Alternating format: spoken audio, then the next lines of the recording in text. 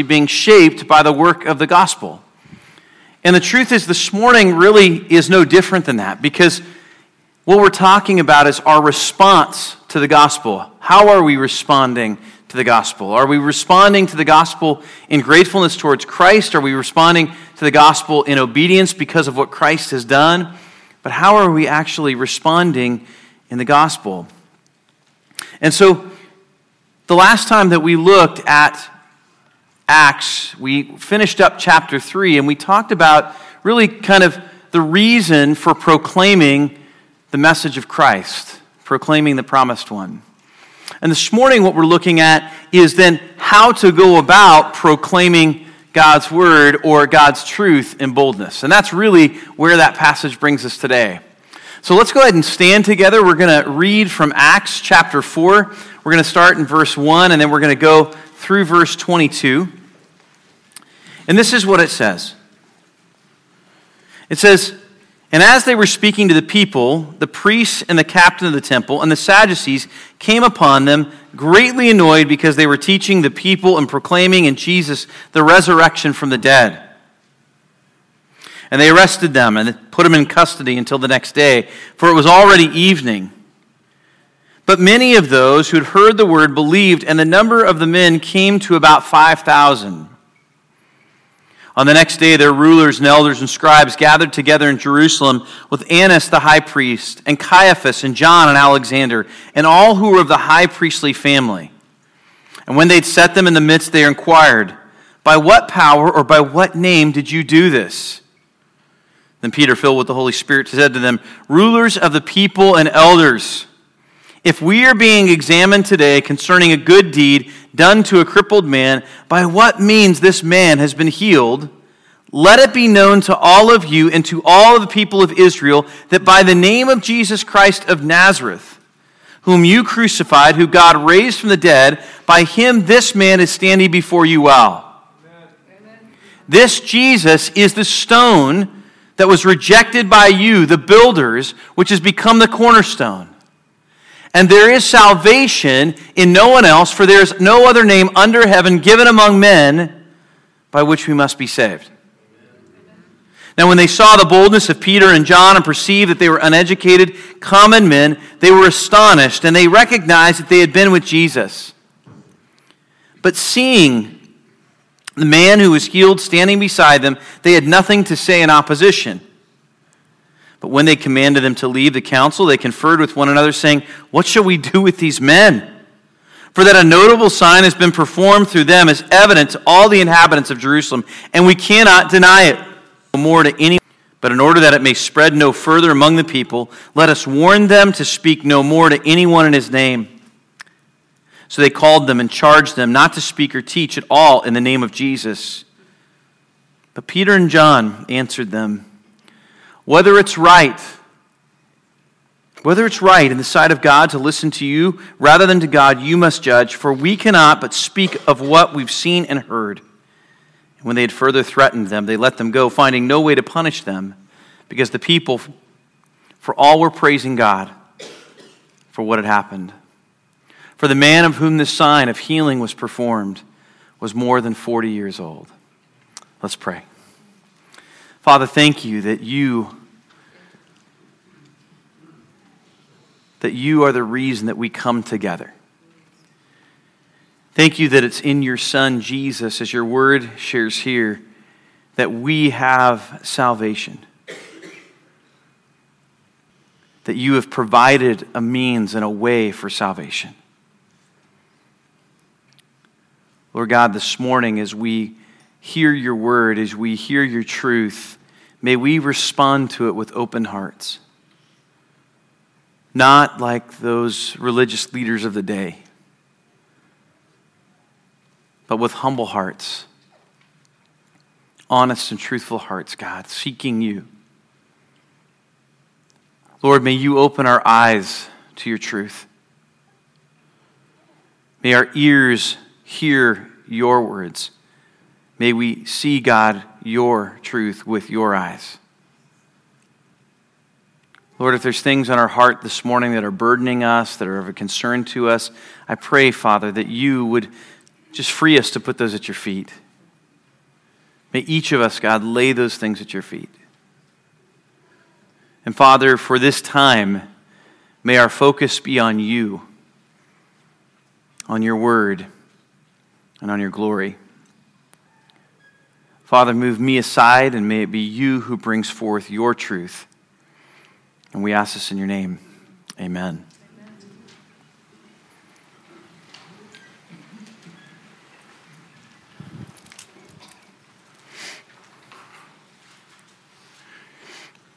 Proclaiming Christ's truth boldly in the confidence of the Holy Spirit is essential to revealing the sole source of our salvation and true condition of a person's heart.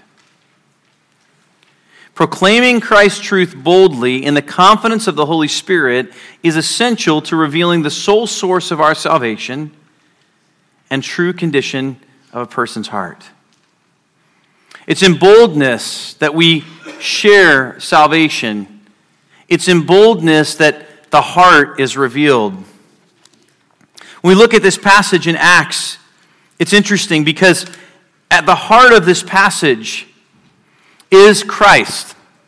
The central message of this passage is Christ.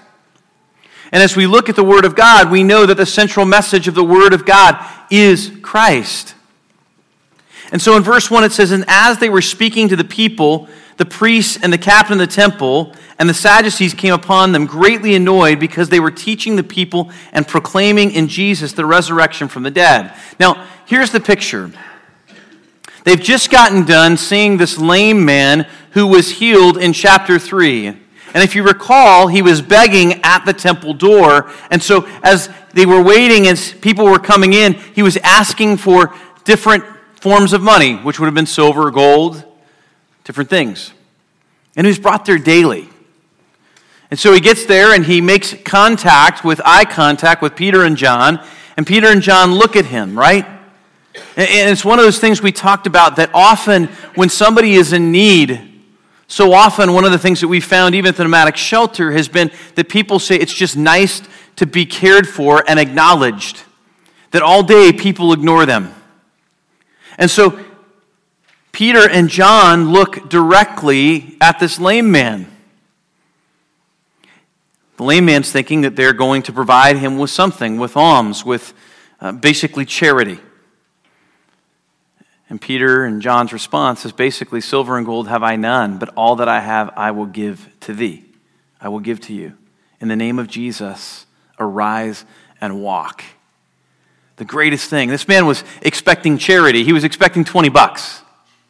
That's really the equivalent. And what he got was full healing. That's pretty awesome, right? And so they heal this man, and this man rises up, and he leaps, and he goes into the temple, and he's jumping, and he's shouting, and he's going into the temple. And then from there, they begin to ask, they begin to look, and they begin to wonder, why is this man leaping and shouting? And Peter and John go on, and they explain to them, listen, this Christ that you crucified, this Christ is the one that rose you up. But you need to know that God was working out his sovereign will. And in his sovereign will, he's provided a way for forgiveness of sin, and he's provided a way for redemption.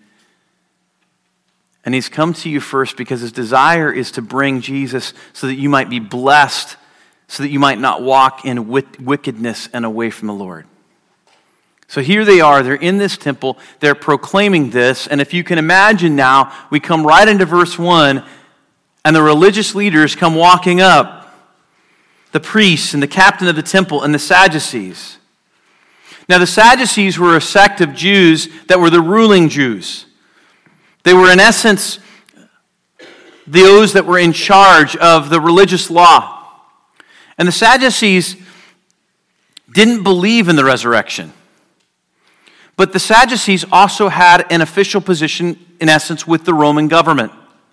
Their job was to make sure that there was no uprisings, that people were comfortable, and in turn, that they would maintain their power within the church or within the temple.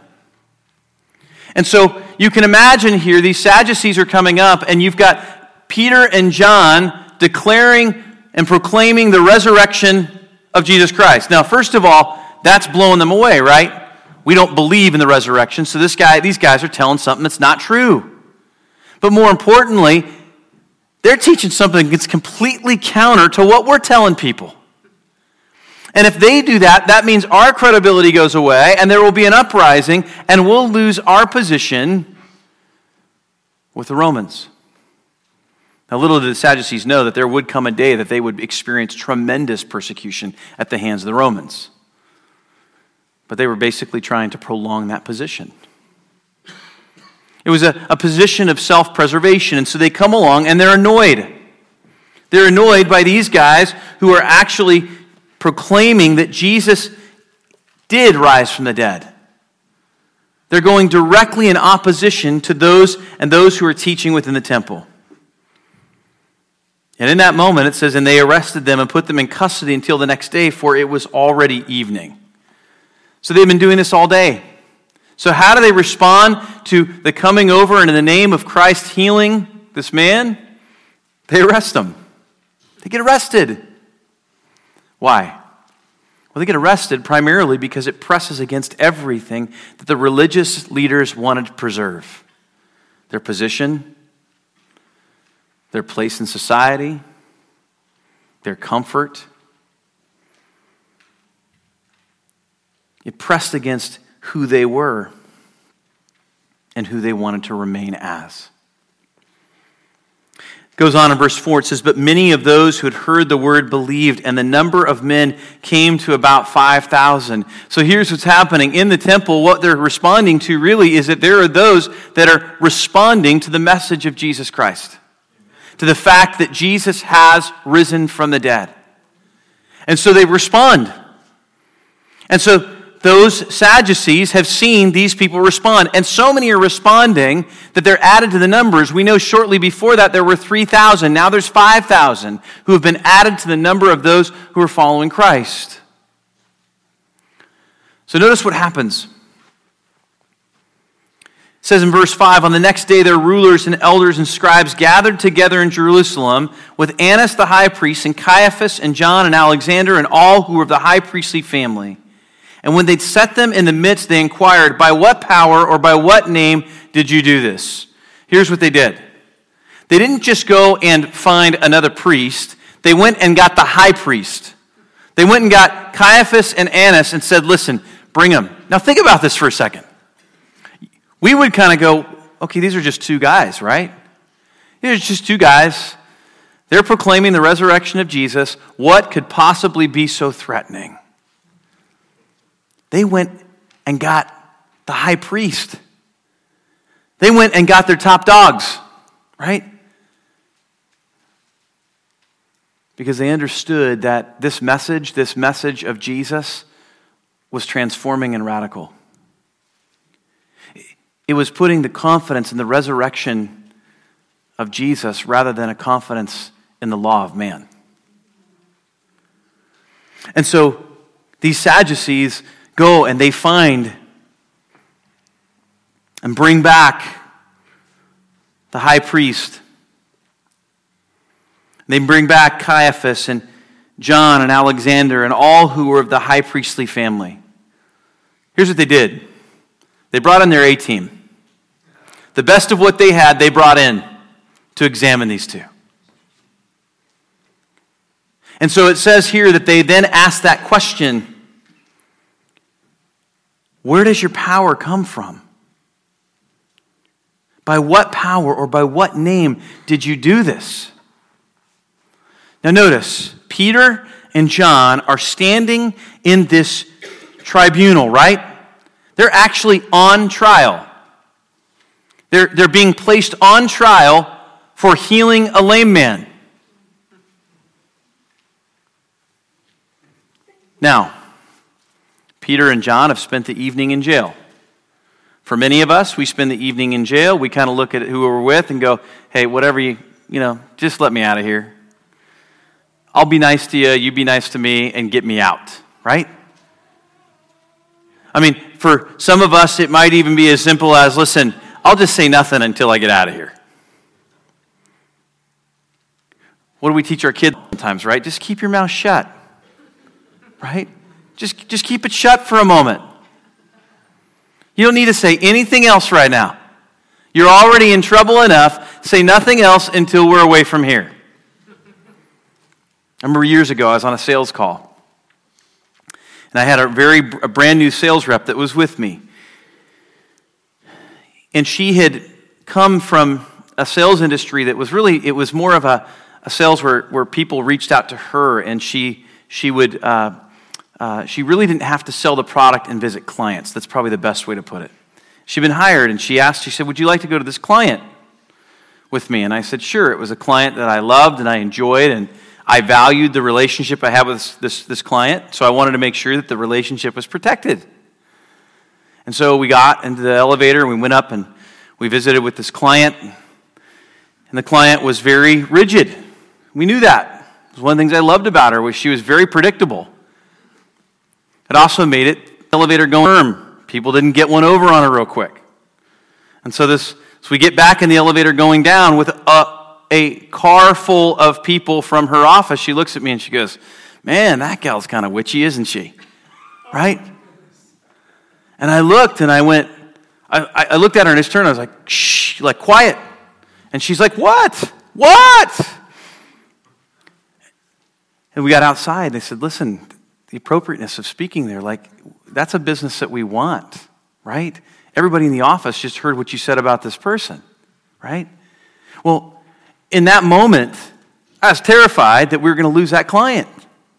Now, you can imagine that most of us, if we're going to actually turn and we're going on trial, we don't want to say a whole lot, right? But Peter and John, that's not how they respond. They don't respond with, hey, let's be quiet. It says here in verse 7 that after they've been asked, then it continues in verse 8, then Peter, filled with the Holy Spirit, said to them, rulers of the people and elders. Now listen what it says. If we are being examined today concerning a good deed done to a crippled man. Listen, you guys are doing what right now? You've put me on trial because we've done a good deed? Is that what you're doing? Well, let me give you the answer, right? That's kind of where he's going with this. And what he begins to do is, rather than come back and give them what they want to hear, or rather than being silenced so that he might go to a situation which is a lot more comfortable and a lot easier, he begins to proclaim Christ's truth. And so what we see here really is how to proclaim Christ's truth with boldness. Peter and John give us a picture of what it means to proclaim Christ's truth with boldness. Sometimes I think in our culture today, specifically the Christian culture, when it comes to proclaiming God's truth, we're looking for easy ways to do it. We want a nice, comfortable message. The problem is that we're told that the gospel is offensive. And so, because it's offensive, it's not going to be comfortable. It's designed to stir our hearts, to show us the inward depravity of who we really are, and the fact that apart from Christ, we have nothing. And that we have nothing eternally. And so it says here, in his response, that he's filled with the Holy Spirit. So how do we proclaim Christ's truth with boldness? Well, the very first thing is, we need to rely on the Holy Spirit's power, not our own. We need to rely on the Holy Spirit's power, not our own. Too often, we try to share faith with a method or with a seemingly appropriate answer rather than seeking the Lord as to how He would best us answer that person. More importantly, we do it without asking the Lord to be the one that's actually speaking through us. See, the Holy Spirit, which we know from Ephesians 1, 13, 14, and 15, which is granted to us upon the point at which we repent and believe on Jesus, God has given as a helper to fulfill His will. What is part of His will but the fulfillment of the Great Commission? That means that if we're to go in all nations, making disciples of all nations, right? Baptizing in the name of the Father, Son, and Holy Spirit, and teaching to obey my commands, the only way to do that is in the power of the Spirit. We truly cannot proclaim Christ well apart from the power of the Spirit. We can't. Even more importantly, we're not going to proclaim the power of Christ and the grace of Christ amidst turmoil and trial apart from the Holy Spirit. We're going to back down. We're going to move away from the situation. And so, if we're going to proclaim Christ's truth with boldness, it starts with a reliance upon the Holy Spirit. When we come together for the nomadic shelter, one of the things that we talked about in our meeting last week was we need to prepare our hearts in readiness for those people coming.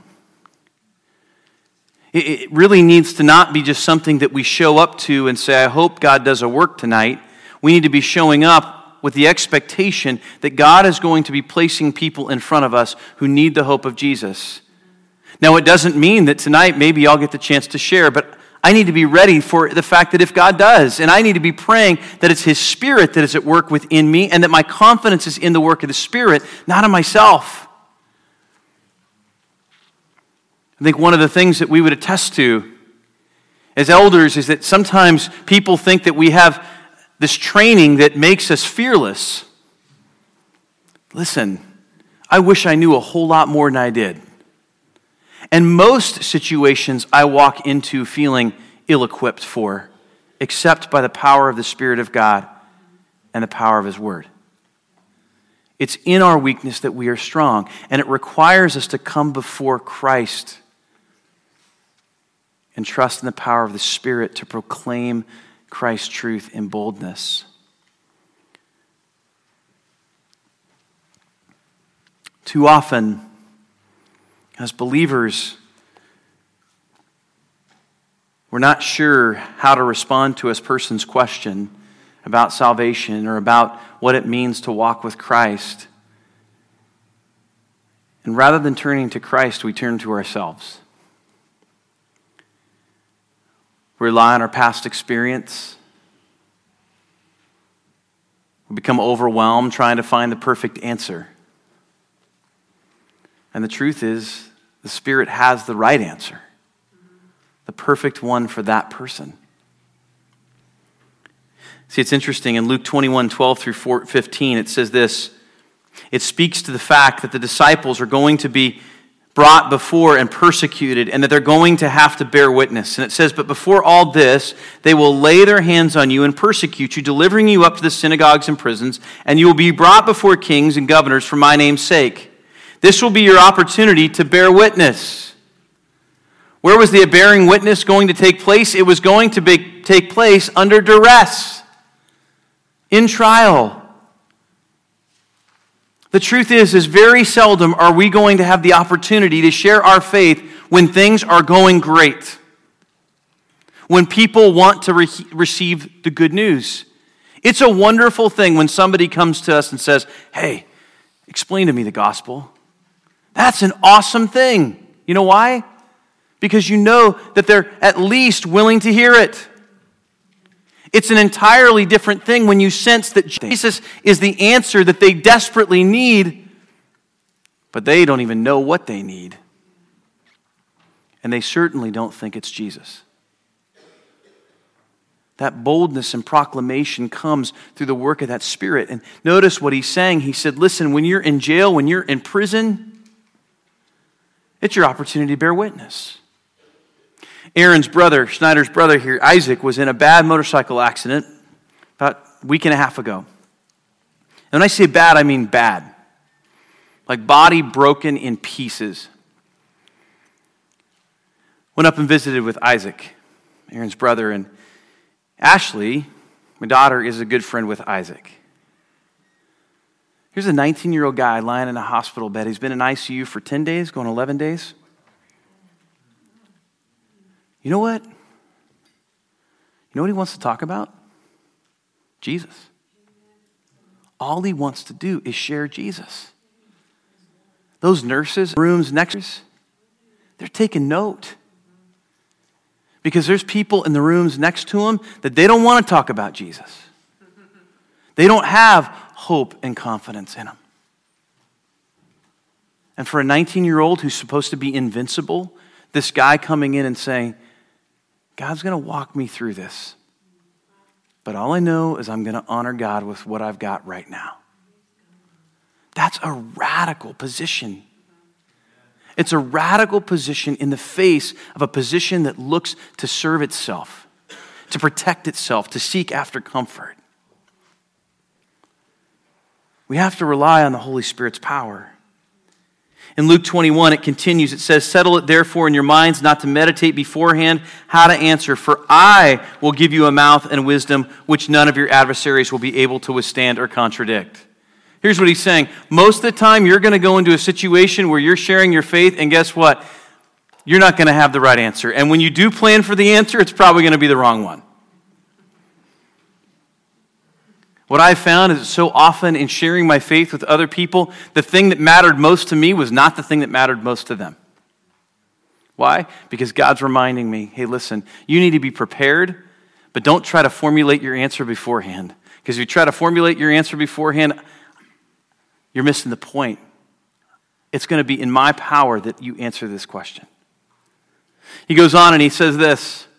He says in verse 17, "You will be hated by all for my name's sake." Wow. Verse 19 adds, "By your endurance you will gain your lives." Wow. Truth is our reliance has to be in the Spirit. I want to encourage you to write down Isaiah 50, verse 7. It says this, "But the Lord God helps me, therefore I have not been disgraced. Therefore I have set my face like a flint, and I know that I shall not be put to shame." I've set my face like a flint. Why? Because of God's help. I can be steadfast and immovable in the face of proclaiming God's truth. Some of us have unbelieving family and friends that don't know Jesus. In fact, there might be some of you today that are sitting here going, who is this Jesus? I want to encourage you. We're going to talk about who that Jesus is. But the truth is this.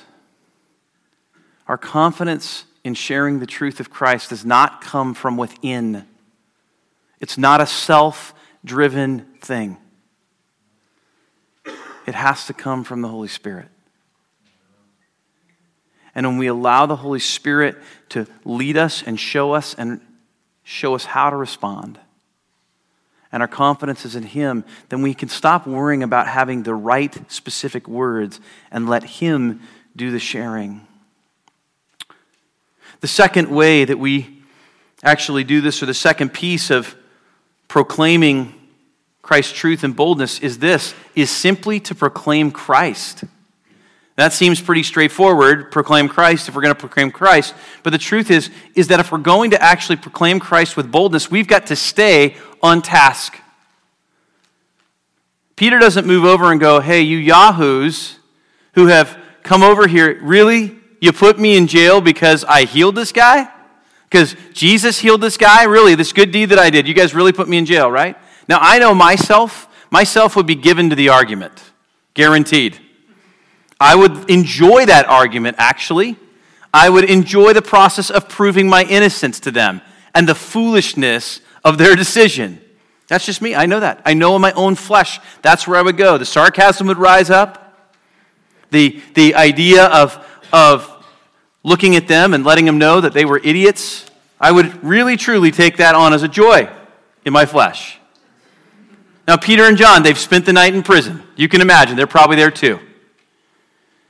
But Peter and John recognize that this isn't an opportunity for themselves, this is an opportunity for Christ. And rather than seeking after their own purposes, they seek after Christ. And so it says in verse 10, 9 through 10, it says, if we are being examined today concerning a good deed, let it be known to all of you by the name of Jesus Christ, whom you crucified, who God raised from the dead, this man is standing before you well. So the first part of proclaiming Christ is that Christ, in His loving mercy, came to heal our sinful condition. He came to heal our sinful condition. That's why Christ came, in His loving mercy. Listen to what He's saying here. He's saying, listen, this Jesus who you crucified Him. He's not afraid to actually address sin. He's not saying here, listen, by the way, Jesus is just nice towards you and you're already a pretty good guy, so he came for you too. If we remember in Mark, it says that he came, those who were not sick didn't need healing, but those who were sick needed healing. That Jesus came not for the healthy, but for the sick. And what he was getting at was the Pharisees didn't even understand that they were sick. In order to understand our need for Jesus, it starts with understanding our sickness. And what he does right there is he calls out their sickness, you crucified Jesus. He's reminding them that these guys, each of them, all of us, by our sin, put Jesus on the cross. And then he points out, but God raised him from the dead. And he goes on and it says, and he healed this lame man. Now remember, in Jewish culture, being a lame man would have meant that you were most likely guilty of some sin. Ailments under the Jewish culture were seen as God's judgment upon the sinful. And what Peter and John are doing is they are driving the point back home that it's not just this man who is sinful, but they too are sinful. And yet, Jesus came so that they might be healed. That they might be healed of this sinful condition. Romans 5:8 is a wonderful example of that verse. And it simply says this.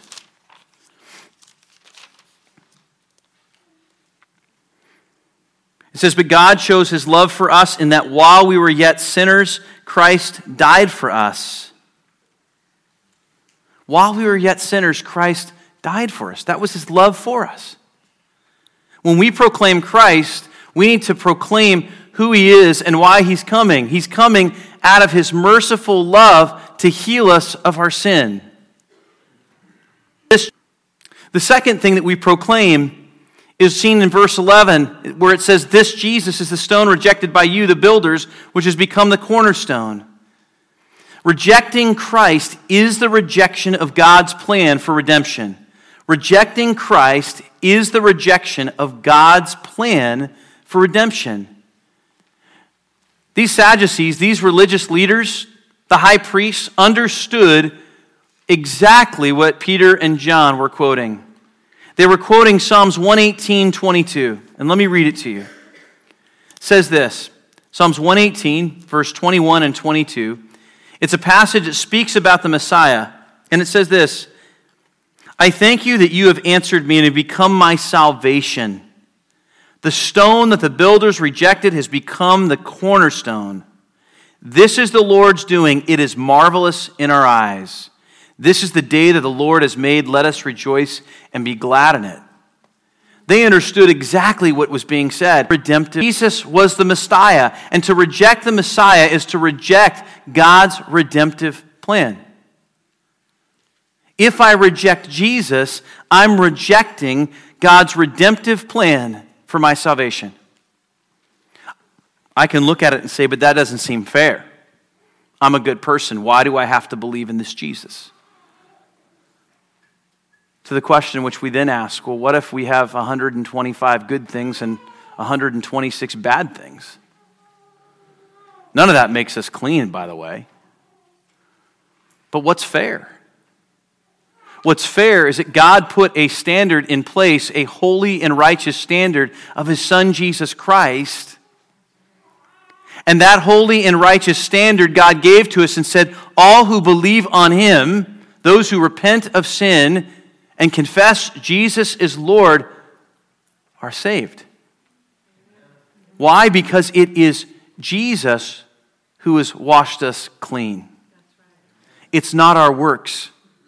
And out of a clean heart in Jesus, then flows the loving work of God. Our lives begin to reflect that. The third part of proclaiming Christ is that in Christ alone is salvation. In Christ alone is salvation. So rejection or rejecting Christ is the rejection of God's plan for redemption. But now we have to take that one step further and say, in Christ alone is salvation. Notice what would have happened to these guys. The very one that they have crucified, the very one that they are trying to avoid with their works and with their law, Peter and John are now saying, listen, it is only through Christ that we experience salvation. Verse 12 says, and there is salvation in no one else, for there is no other name under heaven given among men by which we must be saved. Here's what he's saying.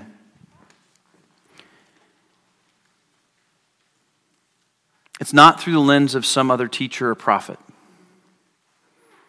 It doesn't come through Buddha or Muhammad. It doesn't come from being a good person. It doesn't come from self-centering. Our salvation comes from Jesus. Our salvation is outside of ourselves in the work of Jesus Christ on the cross. That's what it's in. And it is in that work that then we gain the Holy Spirit, and then His work is lived through us and seen through us as we faithfully submit to Christ. John 20, verse 31, and I want to encourage you to write that passage down. John 20, verse 31 says this. It affirms that Jesus is the only way, and this is what it says. It says, Jesus said to them again, peace be with you. As the Father has sent me, even so I'm sending you. Just as Jesus has come in Jesus, that He is His salvation, and the purpose that He is called to show us the way through Him, now He is sending us out to be a light into the world. And He said this in verse 22, and when He'd said this, He breathed on them and said to them, receive the Holy Spirit. If you forgive the sins of any, they are forgiven them. If you withhold forgiveness from any, it is withheld. Christ within us, through the power of the Spirit, we have to rely on. But proclaiming God's truth in boldness is key. A church that is walking in the power of the Spirit. The third thing, know that Christ qualifies you to proclaim His name. Know that Christ qualifies you to proclaim His name. Look what it says in verse 13 and 14. It says, now when they saw the boldness of Peter and John and perceived that they were uneducated common men, they were astonished, and they recognized that they had been with Jesus. Our qualification is not our education. Our qualification is not our personality. Our qualification is not our age by which we share who Jesus is. Our qualification is Christ Himself. When I repent and believe on Christ, as I receive the Holy Spirit, God has called me and equipped me to share His truth, plain and simple. That is what qualifies me. And I think too often we wish that we had more understanding and more knowledge when we get into situations that we know that God is pressing upon our heart and He's going, I want you to proclaim my truth. I want you to do this. And we were wishing we had more. I'll tell you what. I don't know about you guys, but for me, that's there. I wish that it wasn't so simple sometimes. What do you mean that you repent and believe on Christ? That's it? Yeah, that's it. That's it. That's it for renewed life. Yeah, that's exactly it. And you stand there. Really, that's it. That's it? Uh-huh. Well, don't you have to live good or something? Well, as we confess Christ as Lord, we've seen what He's done in our life. Out of gratitude, we walk with Him. It's our desire to become like Christ, to walk with Him and to see Him glorified through our lives. But that's not what saves me. It's a product of my salvation. We need to know that it's Christ who qualifies us, not our education, not our background, not our personality. Too often, I think we can use our personality as an excuse. Now, I'm a talkative person, so I guess I don't have any excuse. But even I can find an excuse, right? I was with a man this week at Starbucks. Walked up to me, an older gentleman, and he said, "You doing your devotionals?" And I said, "No, I'm actually working on my sermon." Now, there's a group of people around. I've just been praying, "Lord, I really kind of need your strength right now. Just want something new and refreshing. I just need to see your presence in the midst of this." Man looks at me and goes simply, "Can I pray for you?" Yeah. Yep. He stands there and he prays for me. Back. I thought it was a customer. It was actually one of the workers. He went back to doing what he was doing. But here he was on the job, walked through, and just asked if he could pray for me. Simple little thing. You know what? It was encouraging for me because last night as I was studying for the message, I was down at Starbucks again, same Starbucks. Police officer walked in, comes over, and I sit next to the stirring sticks. So I'm sitting there. I got my headphones on, and I'm working on this message, and I don't really want to be bothered. That's why my headphones are on. Look at him, and I'm like, man, I really ought to ask this guy if I should pray for him. Just gonna pray for him.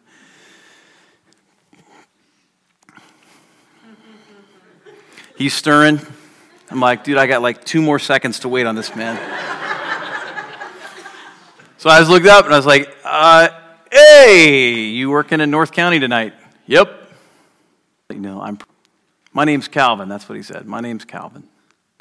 I said, man, I just want to let you know I'm praying for you tonight. And he's like, oh, that's awesome. Great.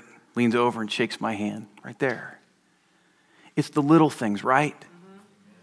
But we need to be reminded that God's called us to proclaim his gospel in boldness. We are to live in boldness as followers of Christ. We're to live in boldness, not in weakness. So I want to move through these next 2 very quickly. There's an important understanding that we need from the bottom portion of this passage from verses 13 through 18. And it's simply this, that the rejection of Christ is the result of hard-heartedness.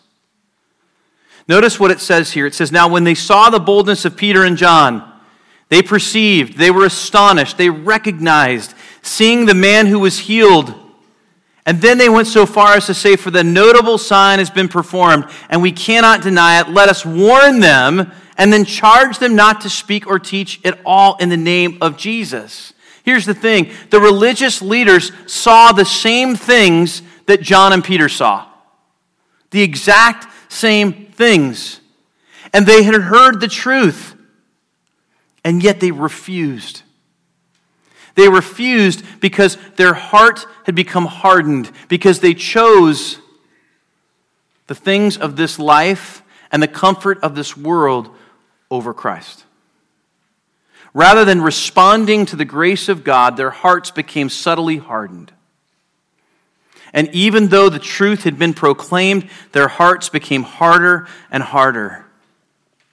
John 12 actually gives us a picture of what that hardening looks like. And this is what it says. Starting in verse 33, it says, he said to this show by what kind of death he was going to die. So the crowd answered him, we have heard from the law that Christ remains forever. How can you say that the Son of Man must be lifted up? Who is this Son of Man? So Jesus said to them, the light is among you for a little while longer. Check this out. Walk while you have the light, lest darkness overtake you. He then goes on and he says, the one who walks in the darkness does not know where he's going. While you have the light, believe in the light that you may become sons of the light. Here's the point. When the Holy Spirit reveals who Christ is, and we turn from him, we turn away from him, we are beginning to harden our hearts and walk in darkness. The point is we were already walking in darkness, and now it becomes more and more solidified. And his point was, listen, don't delay. If you see who Jesus is and you are understanding that he is the Messiah, respond. Not tomorrow, today. More importantly, as followers of Christ, he's saying this. When the Holy Spirit speaks to you, respond. Because you too harden your heart when the Spirit speaks and you don't. You too deaden your ears to the voice of God. And the question we have to ask ourselves is, are we hardening our hearts to the things of God? When we're uncomfortable to share the gospel with people and the Lord is prompting and pricking our heart, do we recognize that when we don't respond to his call that we're actually hardening his heart? One of the greatest and creative ways that we can do that is make excuses. We can come up with lots of reasons to not proclaim God's word. And we can come up with lots of reasons to not like conviction. If we hear out of our own mouths from time to time those things like, man, that guy makes me feel bad about myself, when the word of God is being preached, we need to ask the question, is it that man or is it Christ? Is Christ convicting? And do we recognize that his voice being heard is one of mercy and grace? That he's being merciful because we can actually still hear his voice. What about those things in our lives where we are feeling like God is calling us to sacrifice? And we're going, oh, no. And we know in our heart this is what the Lord's calling us to, and we think to ourselves, if we just don't think about it long enough, we won't have to do it. Because I'll forget about it. Right? Do we recognize that we're hardening our hearts to the Holy Spirit? When somebody rejects the gospel, it's not because they don't have enough information. They reject the gospel because the heart has been hardened. That's why when we respond and we share the gospel, our response shouldn't be trying to argue them into the faith, but rather it ought to be prayer. One of sharing the truth and then praying on their behalf. So here's the essential question then. Who are you going to serve, man or God? Who are you going to serve, man or God? See, in verse 19 to 22, it says, whether it's right in the sight of God to listen to you rather than to God, you must judge, for we cannot but speak of what we've seen and heard. The word cannot here in Greek is in the absolute negative. What they're saying is that the fact is that what they've seen in Jesus so compels them forward that they can't at all reject what Christ's instructions were, because they've seen the work of God. The question for us is, who are we going to serve? Notice that they were instructed not to speak, and yet what their response was is, whether it's right in the sight of God to listen to you rather than to God, you must judge, for we cannot but speak of what we've seen and heard. Now think about that for a moment. In that subtlety, they made a decision, even though they knew that they might be put in prison, they chose to still proclaim Christ. More importantly, they reminded the Sadducees where they were. By saying, we can only speak of what we've seen and heard, he was pointing back to them, going, you've seen and heard the same things, and yet you lie. The point is this: when we walk in Christ's truth, it might be offensive. And yet when we walk in Christ's truth, it's radical and it causes people to take notice. And more importantly, what people begin to see is the love of God. And so you may have a family member that responds to the gospel harshly and offended. I want to encourage you, just continue to walk in the Spirit of God.